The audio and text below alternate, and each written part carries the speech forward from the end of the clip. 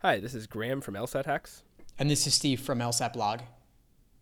and this is the LSAT Pros podcast. Today we're going to be talking about logic games. So we've got a bunch of student questions on some common topics, and the first one here is, the question is, you mentioned that a good indicator of how to set up a game can come from the orientation question. That's referring to like the very first question where it's like which of these could be a list of variables in the game. In your course, you also mentioned using the rules to decide the setup. If one variable set had more rules associated with it than the others, make that your base. Are there any other things to look for? How do I hone my setup abilities?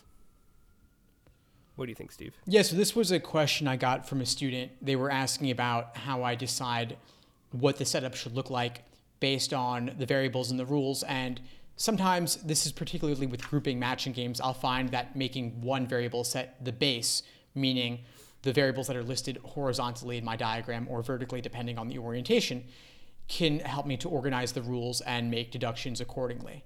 So it creates this kind of cascading or domino effect. And honestly, I would say that a lot of it comes from intuition. How do you typically handle this, Graham? Yeah, I'd say it's intuition. And, this is a frustrating answer because, well, how do you get intuition? The way you get it is you do a bunch of games where you've seen how the variable sets are, and then you think, did that work? Did that not work? Should I have used, I remember there was one game, it's like the car feature set where you've got cars and you got features. And so you think, should I use cars as a base or features as a base? Well, you can try it and see, how did this one work? And then you can look at explanations to see how did they do it. I think on that one, cars is the best base, if I'm recalling correctly. But anyway, the point is you build your intuition by experience of them and thinking about it. As far as, more rules associated with it than the other, maybe. I've never actually tried to formalize it. I just have, you sort of get a feel for it after seeing it. But I think, if one thing seems to be changing more than the other thing, it probably shouldn't be the base. But that's not really a super, you can't really use that as a guide. Yeah, it's tough to articulate. I think part of it does come with practice. Part of it will come over time, trying out both ways and seeing what works better as a drill or as an exercise. And it's funny, Graham, I actually recognize that the game you're talking about. I think it's from the 30s, like exam 35 or so. And yeah, for that game, there were 7 cars as the variables and then 3 different features each car could have. And that's a great example. I actually wrote my own logic game that was loosely inspired by that one about Hindu deities. And I list 7 different deities and then 4 different people who can go with those deities. And yeah, it's just something to play around with. I think over time you'll come to get a better sense of it. But this is really something that I see as being most relevant for grouping matching games in particular. How do you think about that sort of categorization or that sort of game type as it applies to this? Well, I certainly think it's one people should know. And I think, it's sort of left off of the most mainstream categorizations, as in if we talk about linear or grouping, people don't really have a name for this car feature thing. What do you call it? Grouping matching? Yeah, I personally call it grouping matching. I think that Kaplan just calls it matching. Other people might call it distribution. Yeah, but I definitely think it's a type of game to know. I don't really have any other comments on that specifically, but they asked something here. Are there other things to look for in honing a setup? What do you look for when you're honing setups? I think a lot of it depends on the nature of the rules, honestly. The rules and the initial paragraph dictate the types of tasks that you're being asked to perform. So in this game type we've been discussing, you have two variable sets or more where there's no ordering component. And so when I see that sort of relationship, I know that this is how I have to handle it. I have to choose one variable set as the base and take the other one and assign it. So that this could also be called an assignment game. But then in contrast, you might have an ordering game where you have a clear linearity. And so I'm looking for that to help me decide what my setup will look like. Or it might be a grouping in-out game with conditional statements, and that will dictate it. So it's really, I think, the rules and their relationships that tell me what sort of setup to create. Yeah. One thing I look for is what's the most certain variable. So, if there's a rule that says P is in 7, then that's the first thing I draw. Even if it's rule 3, I usually read over them all the rules to sort of get them in my head, and then I pick the one that's most certain and draw that. And I find if you put down the things that are most certain, then when you're left with just 2 or 3 rules, it's easier to spot deductions. Whereas if you're just looking at rule 1 and you've got a blank canvas and rule 1 is maybe the least certain, you're just not going to come up with anything if you've got nothing in front of you. Yeah, agreed. I think you're And looking for the most restricted or restrictive variable and go from there. yeah, and I also will, if there's like, say, a conditional rule, a single conditional rule, this is pretty common. I will draw both the conditional rule happening and I will draw it not happening. So what I mean is if something says like, if T is in group 1, S is in group 3, well, I'll draw one diagram with T in group 1 and S in group 3, and I'll draw another diagram where T is not in group 1. This isn't the contrapositive. This sometimes confuses people. All I'm drawing is either T in group 1 or T not in group 1 because it's the conditional happening or the conditional not happening. The reason I do this is I find like often when you do this, it then chains into other deductions. It's like sort of a hidden trail that the LSEC has left in the games. And so I just tend to draw it out of habit, not because of any like logical necessity, but because I've noticed it tends to lead somewhere. Well, I think that really is useful actually because, and I think it almost is necessary in a certain regard because what you're doing is you're making sure that you're not missing any possibilities. Either T's in 3 or T's not in 3. Those are the only two ways the game can play out. But if you were to only draw it if T is in 3, you're seeing a particular set of consequences, but you're failing to go down the other path. So, Graham, I think it's actually really important that you mentioned that you're including both roads that one can go down.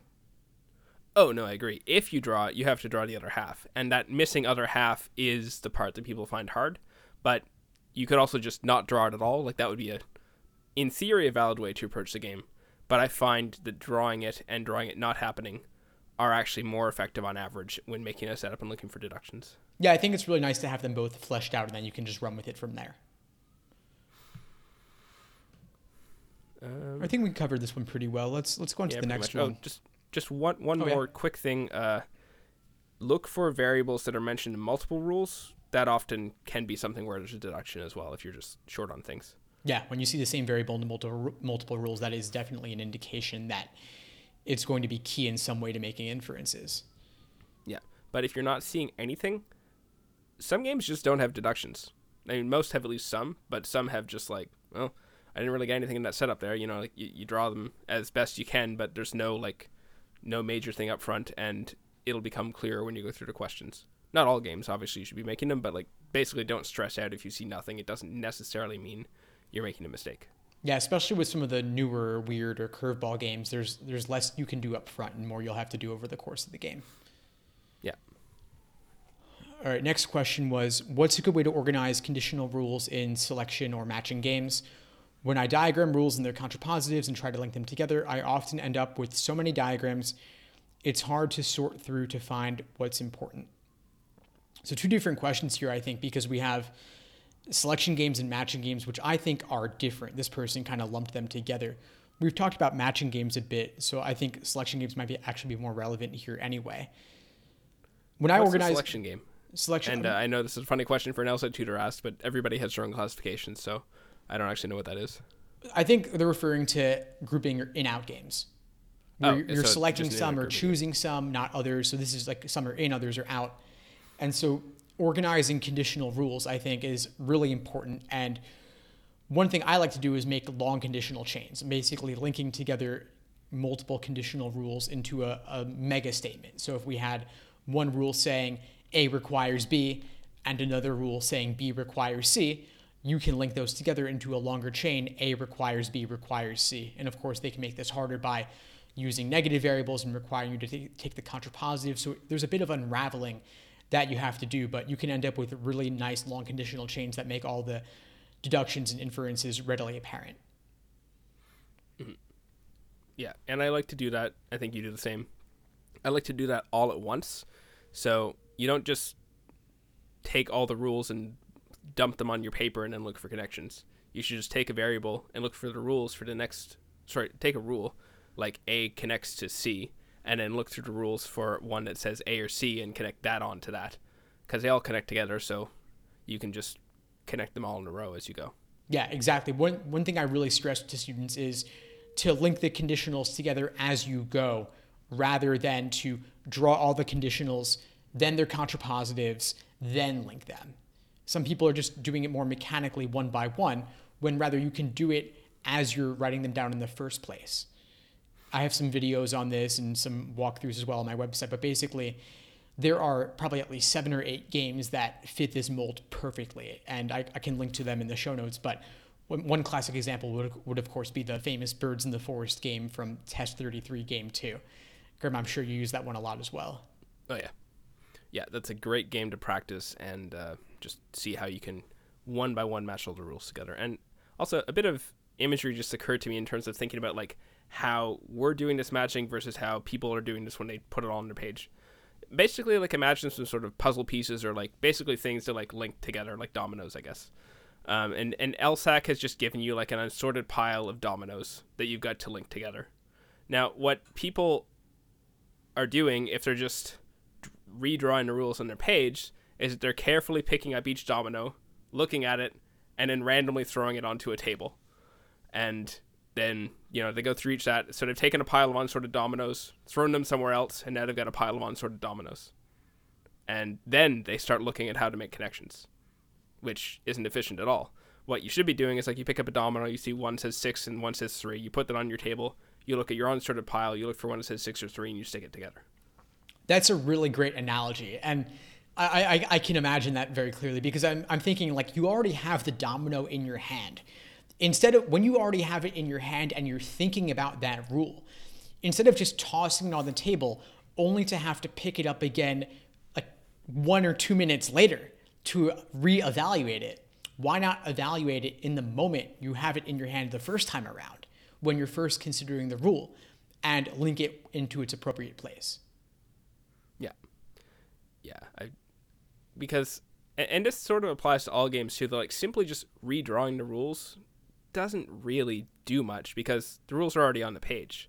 What you want to do when you're doing any drawing is like redraw the rules in a more effective way that can be processed. And this applies especially in these games where like the default thing is just pick up dominoes and scatter them on the table is what people are doing. But on all games, you should be thinking about not just recopying, but like reordering to make them the most efficient.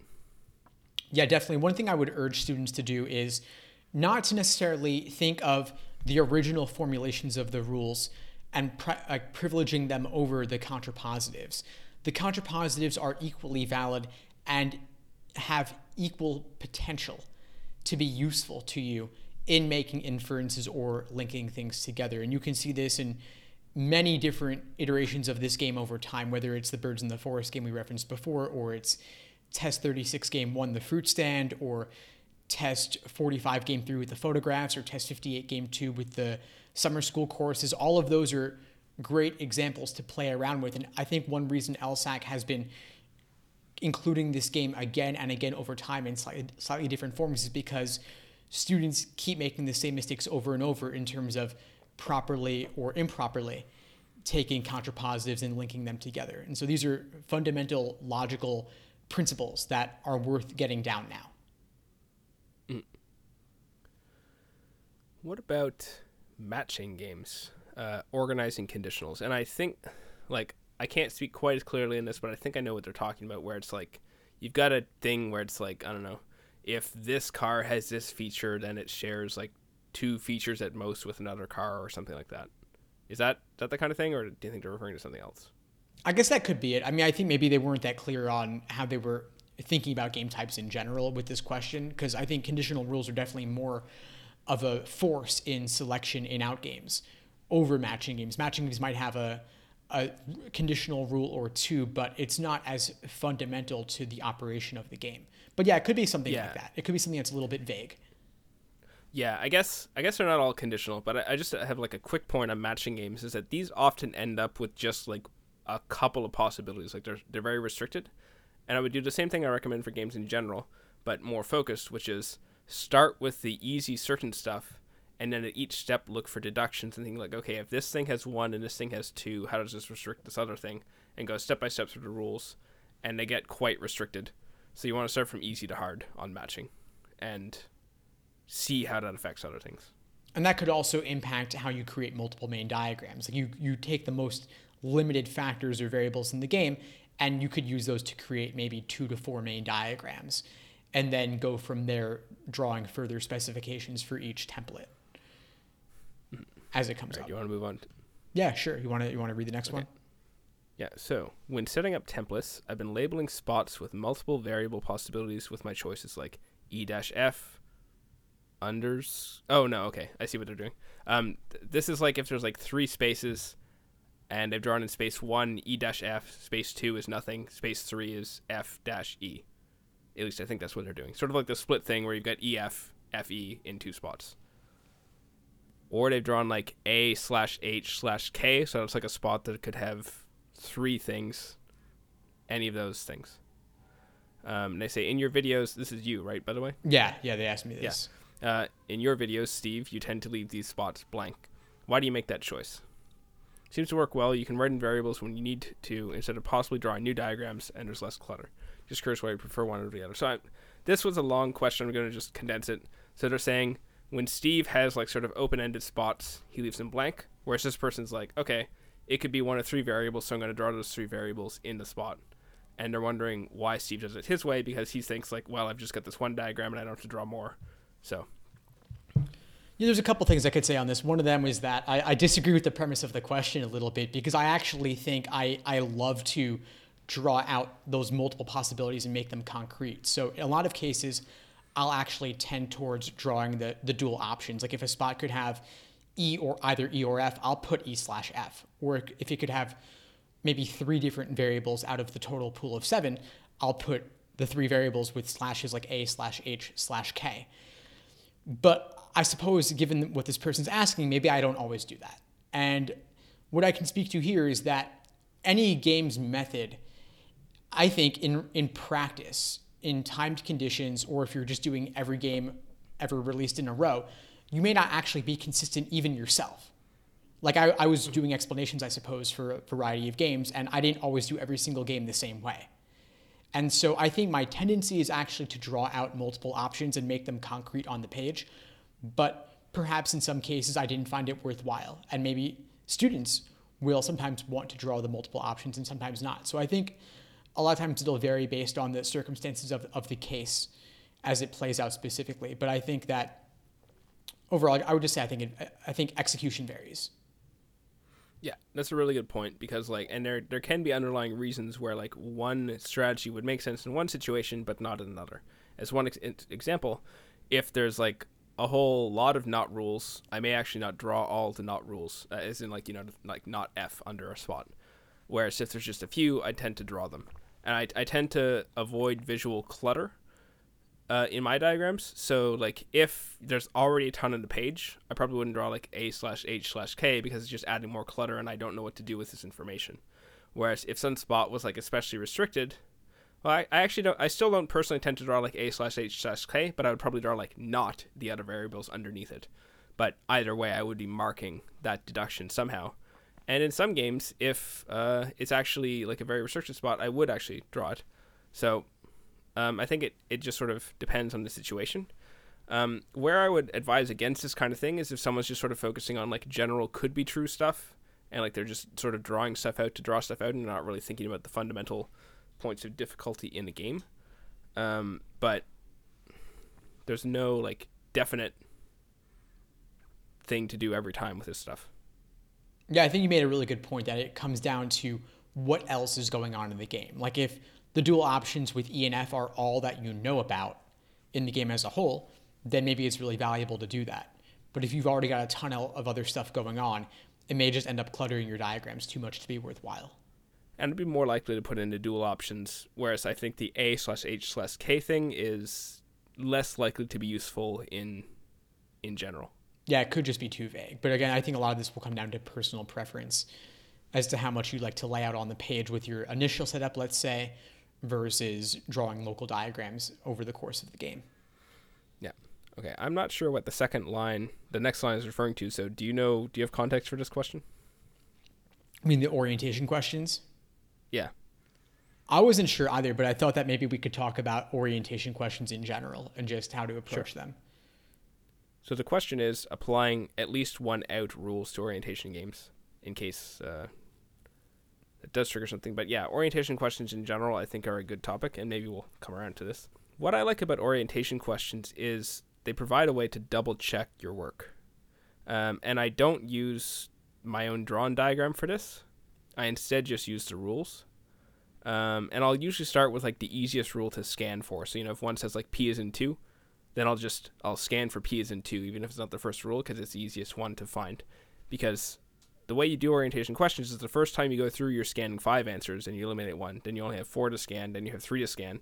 So you want to do the fastest one on the one where you have to scan 5 choices. And then I do that, and then I go back through. And so what this is doing, like in case you got a rule backwards, you're going to fail the orientation question, and then that'll tell you to revisit your diagram. But for most, it's just a process of like read the rule, eliminate, read, eliminate, and so on. Yeah, so I like what you're saying. You're taking one rule and applying it to all 5 choices, checking for violations, right? Yeah, exactly. That's exactly what I tell students as well. And that's contrary to what I think a lot of students have as their natural instinct, which is to take choice A and scan all the rules to see whether any of them violate choice A, and then go to choice B and do the same thing. This is much slower. I believe that it's much easier when you're already holding a rule in your head to check through all 5 choices to see which ones, if any, it violates. Definitely, because you're just doing one thing and checking 5 versus like trying to hold, 5 things in your head as you check 1. And then you're doing too much checking too, because you got to check each answer. Whereas like on the first pass of a single rule, you have that answer eliminated permanently. Yeah. Sometimes on a few newer games, you'll actually be down to 2. Like just scanning through the rules doesn't eliminate them all. Then you need to like think about your diagram, or maybe draw something that's hidden. For example, if it's like, who could be in, then you would also draw beside the remaining answers like who is out, and that might show a violation. Yeah, and you can go back to the paragraph. Yeah, go back to the paragraph and count or whatever. Yeah, exactly.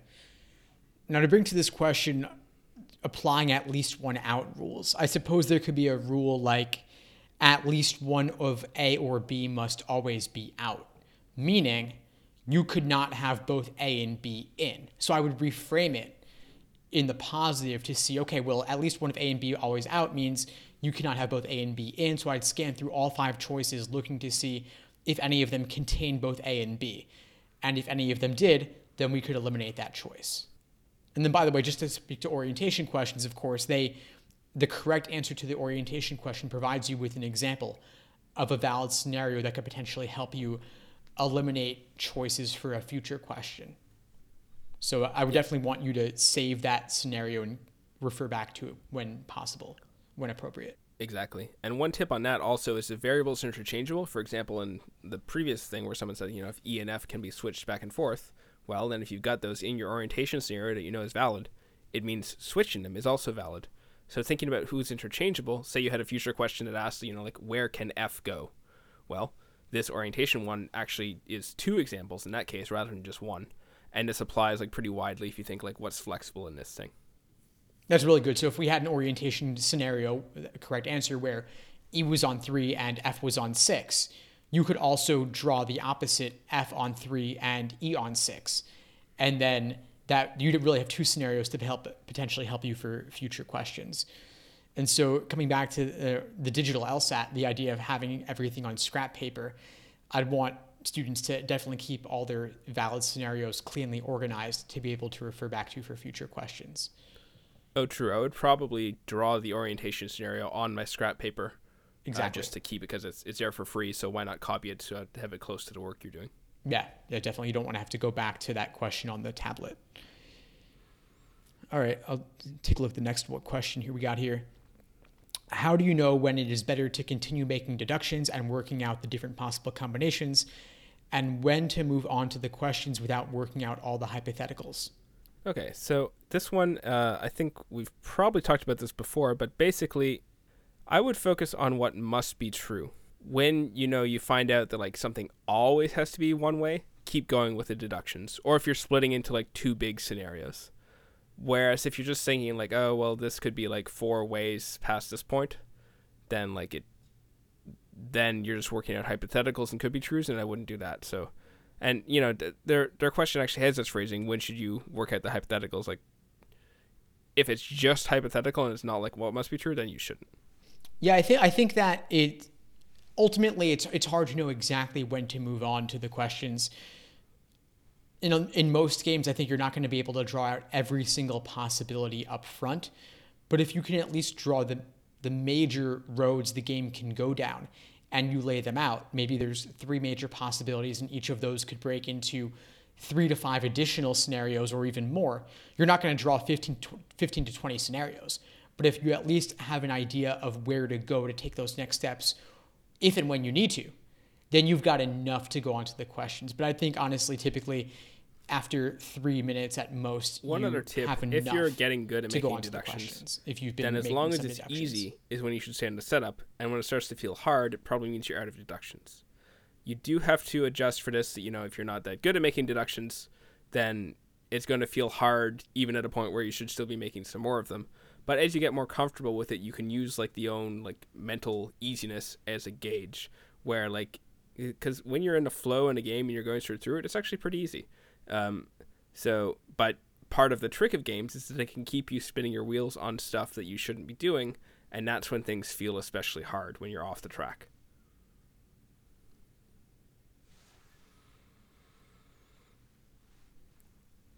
Exactly, yeah. So when you start slowing down or when you're drawing things haphazardly, that's a sign that you've gone too far and you're throwing you're throwing good time after bad, so to speak, and you need to just cut your losses. And one other thing I do sometimes when I'm not sure is like, once I hit that part where it feels hard, I'll just move on to the questions. And if the orientation question feels easy, good. And if the first question feels easy, good. Even if the first question feels hard, I don't worry.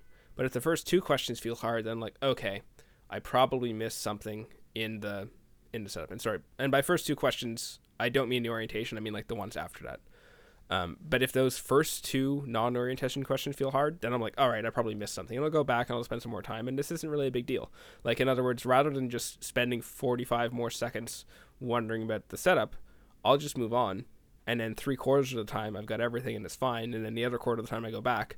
And on average, just saves me a bunch of time. And it's not really a disaster to go back. And at one time when I, like, it's all still fresh in your head, you're doing the game. So it's no problem to go back after you've seen a bit of questions and think about it again.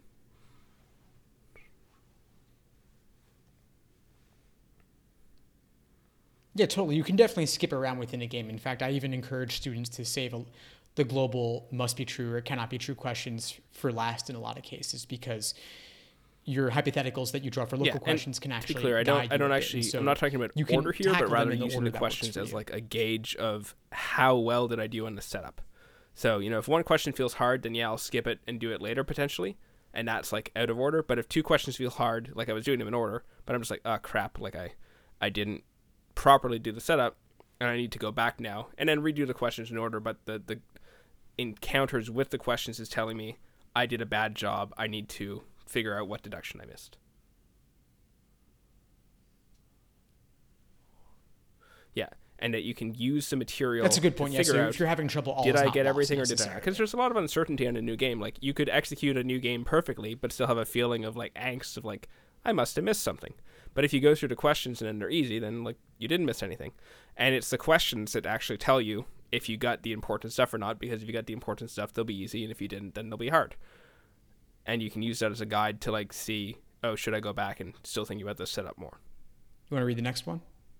Yeah. So, what is the best course of action in a situation where you're unsure how to diagram the rules and thus make deductions, other than despair? All right, I guess I'll think about this one. So if you're not sure how to diagram the rules, that's a tough situation. I could imagine this coming up in maybe the weird curveball games where the rules are not simple and clear. They're not conditional statements necessarily. Maybe they're more conceptual or relating to pattern games. I wish I had an example to pull up in front of me. But if there's a game, let's say, with only 2 rules and they're general in nature, I think you have to think about absorbing those rules and conceptualizing them for yourself to make sure you have a really solid understanding of them. I think one example that comes to mind is the circuit load game from, I believe, test 47. The game has a rule saying that the circuit load of the panel is equal to the number of circuits that are on. And so it's a bit of a tough concept. It basically means that if there's, obviously cover your ears if you haven't done this game yet and you want to do it timed, but test 47, if the circuit load was 3, that means there are 3 circuits that are on. Circuit number 3 has to be one of those 3. And this is a tough idea. It takes a while to think about it, But I think it's worth just taking a moment to slow down and trying to thoroughly understand it, because of course your performance on the game is dependent upon that. So, yeah, I think there's a couple of aspects to this, and that understanding is the key.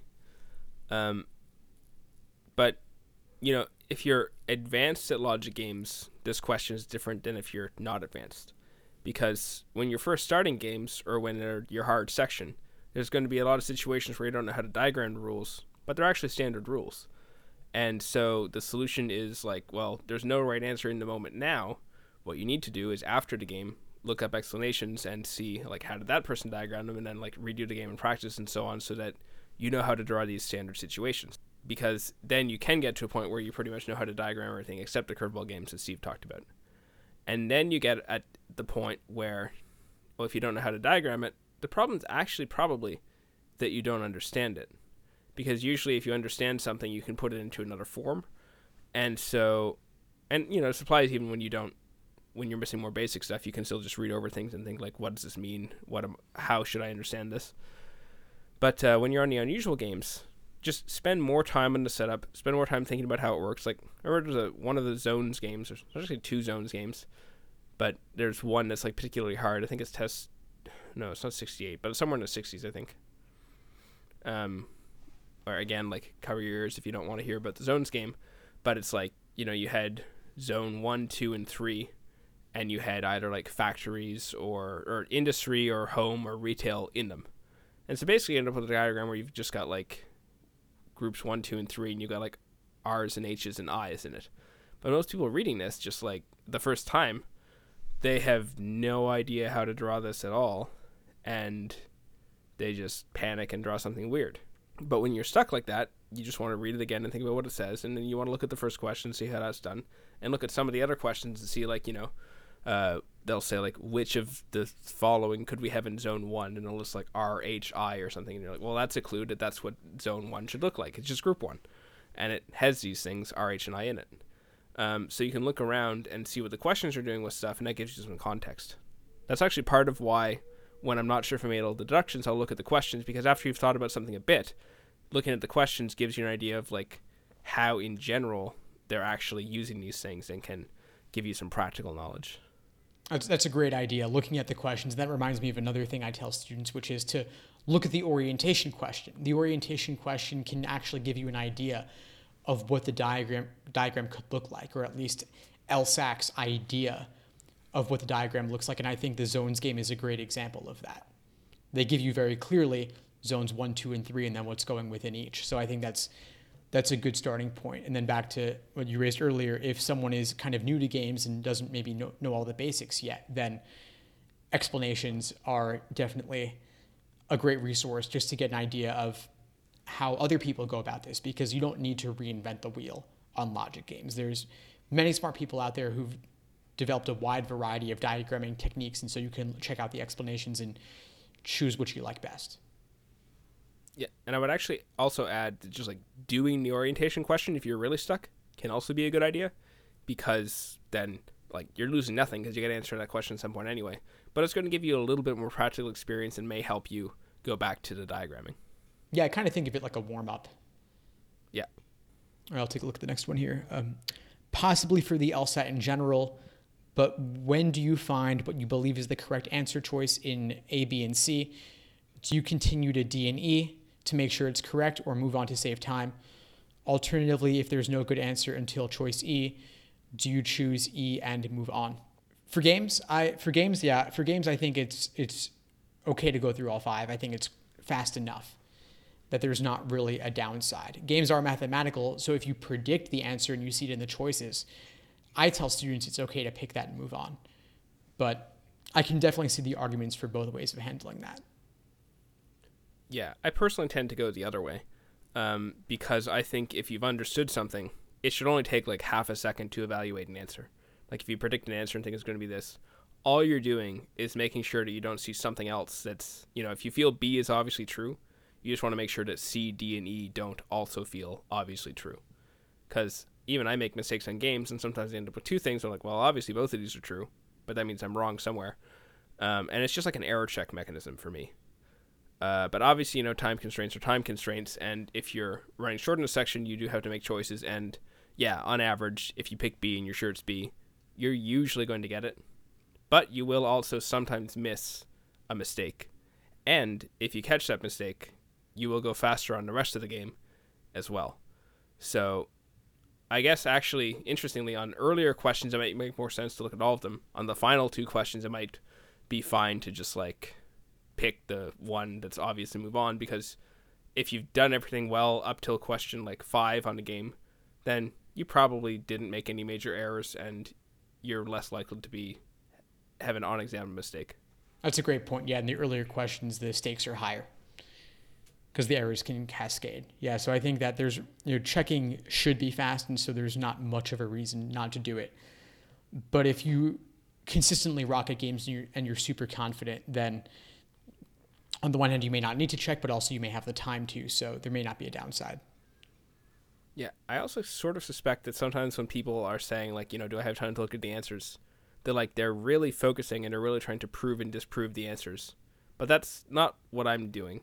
I'm really just reading, scanning, and seeing if it does anything in my head.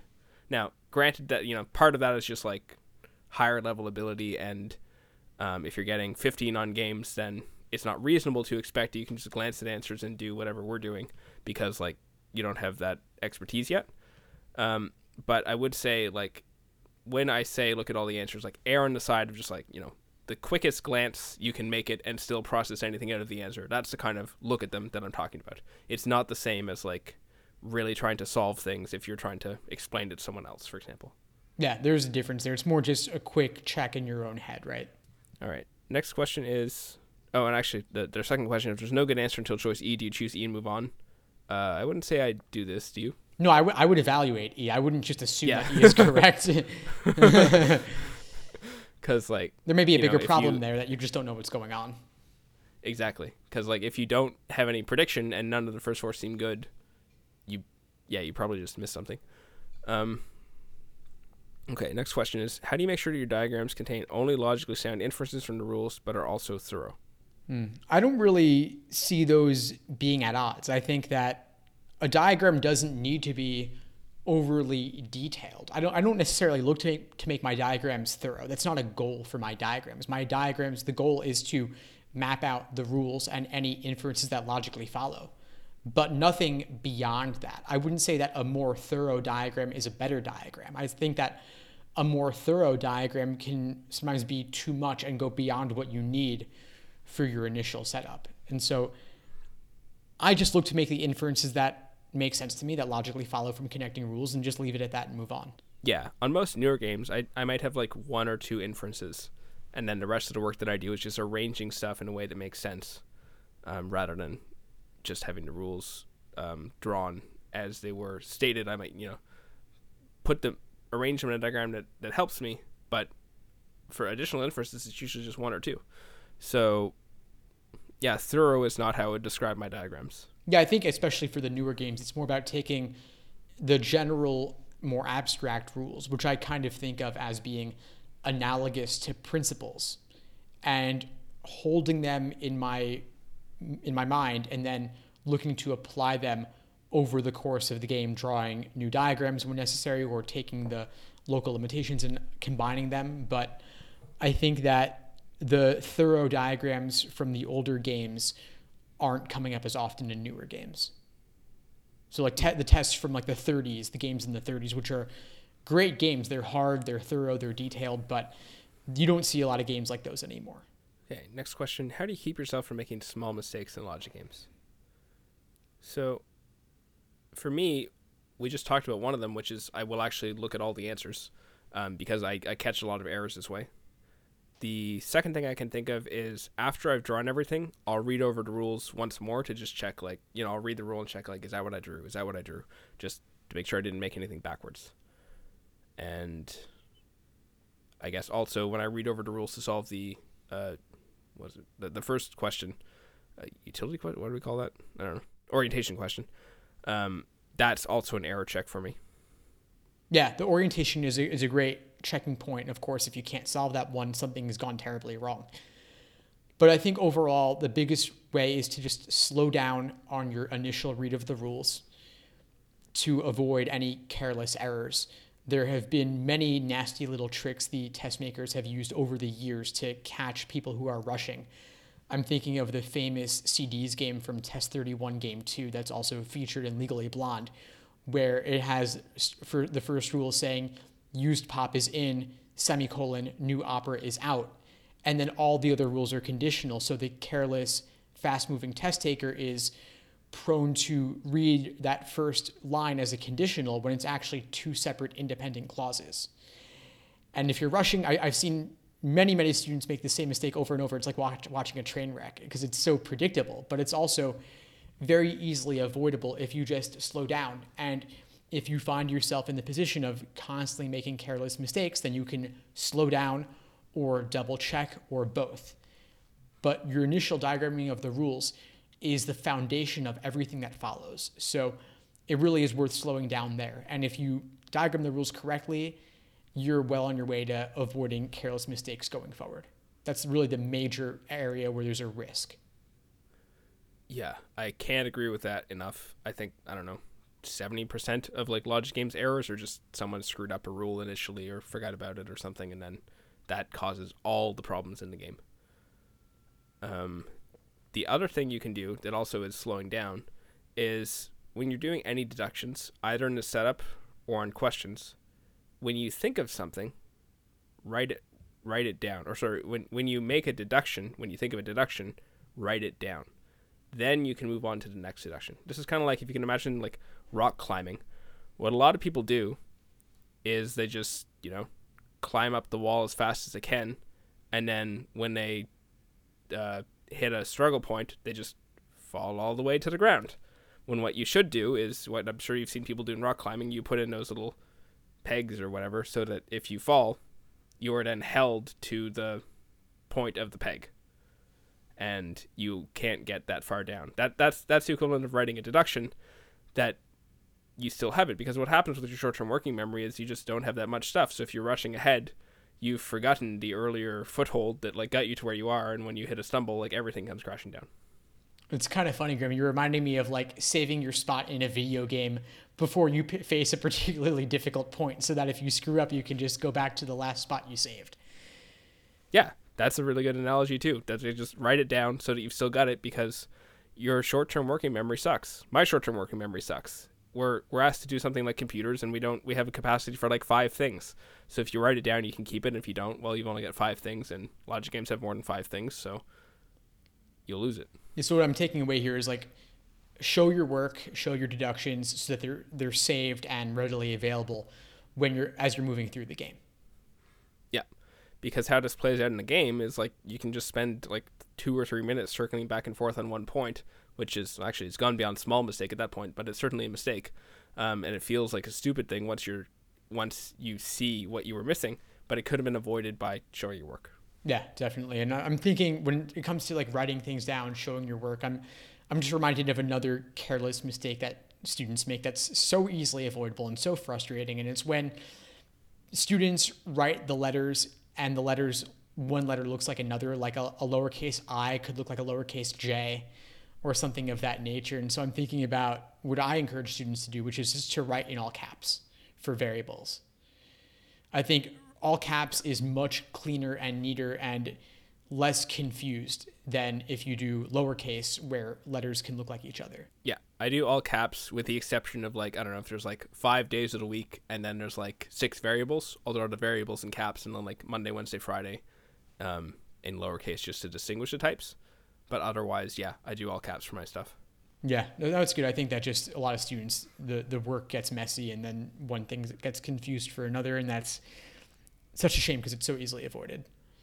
Yeah, this does bring to mind like one other thing about avoiding mistakes to do with mess, is that I tell people you should be able to recognize and understand your diagrams like 2 or 3 weeks later. If you look at your old diagrams and you don't understand what you were doing, well, you probably were confusing yourself at the time that you did it too. Like it's the equivalent of rushing ahead, and like it's the sort of thing where, when you're in the middle of something, you can sort of understand what you're doing and it's all right. But if you hit any troubles, having like a clear thing that's understandable later helps you understand it now too.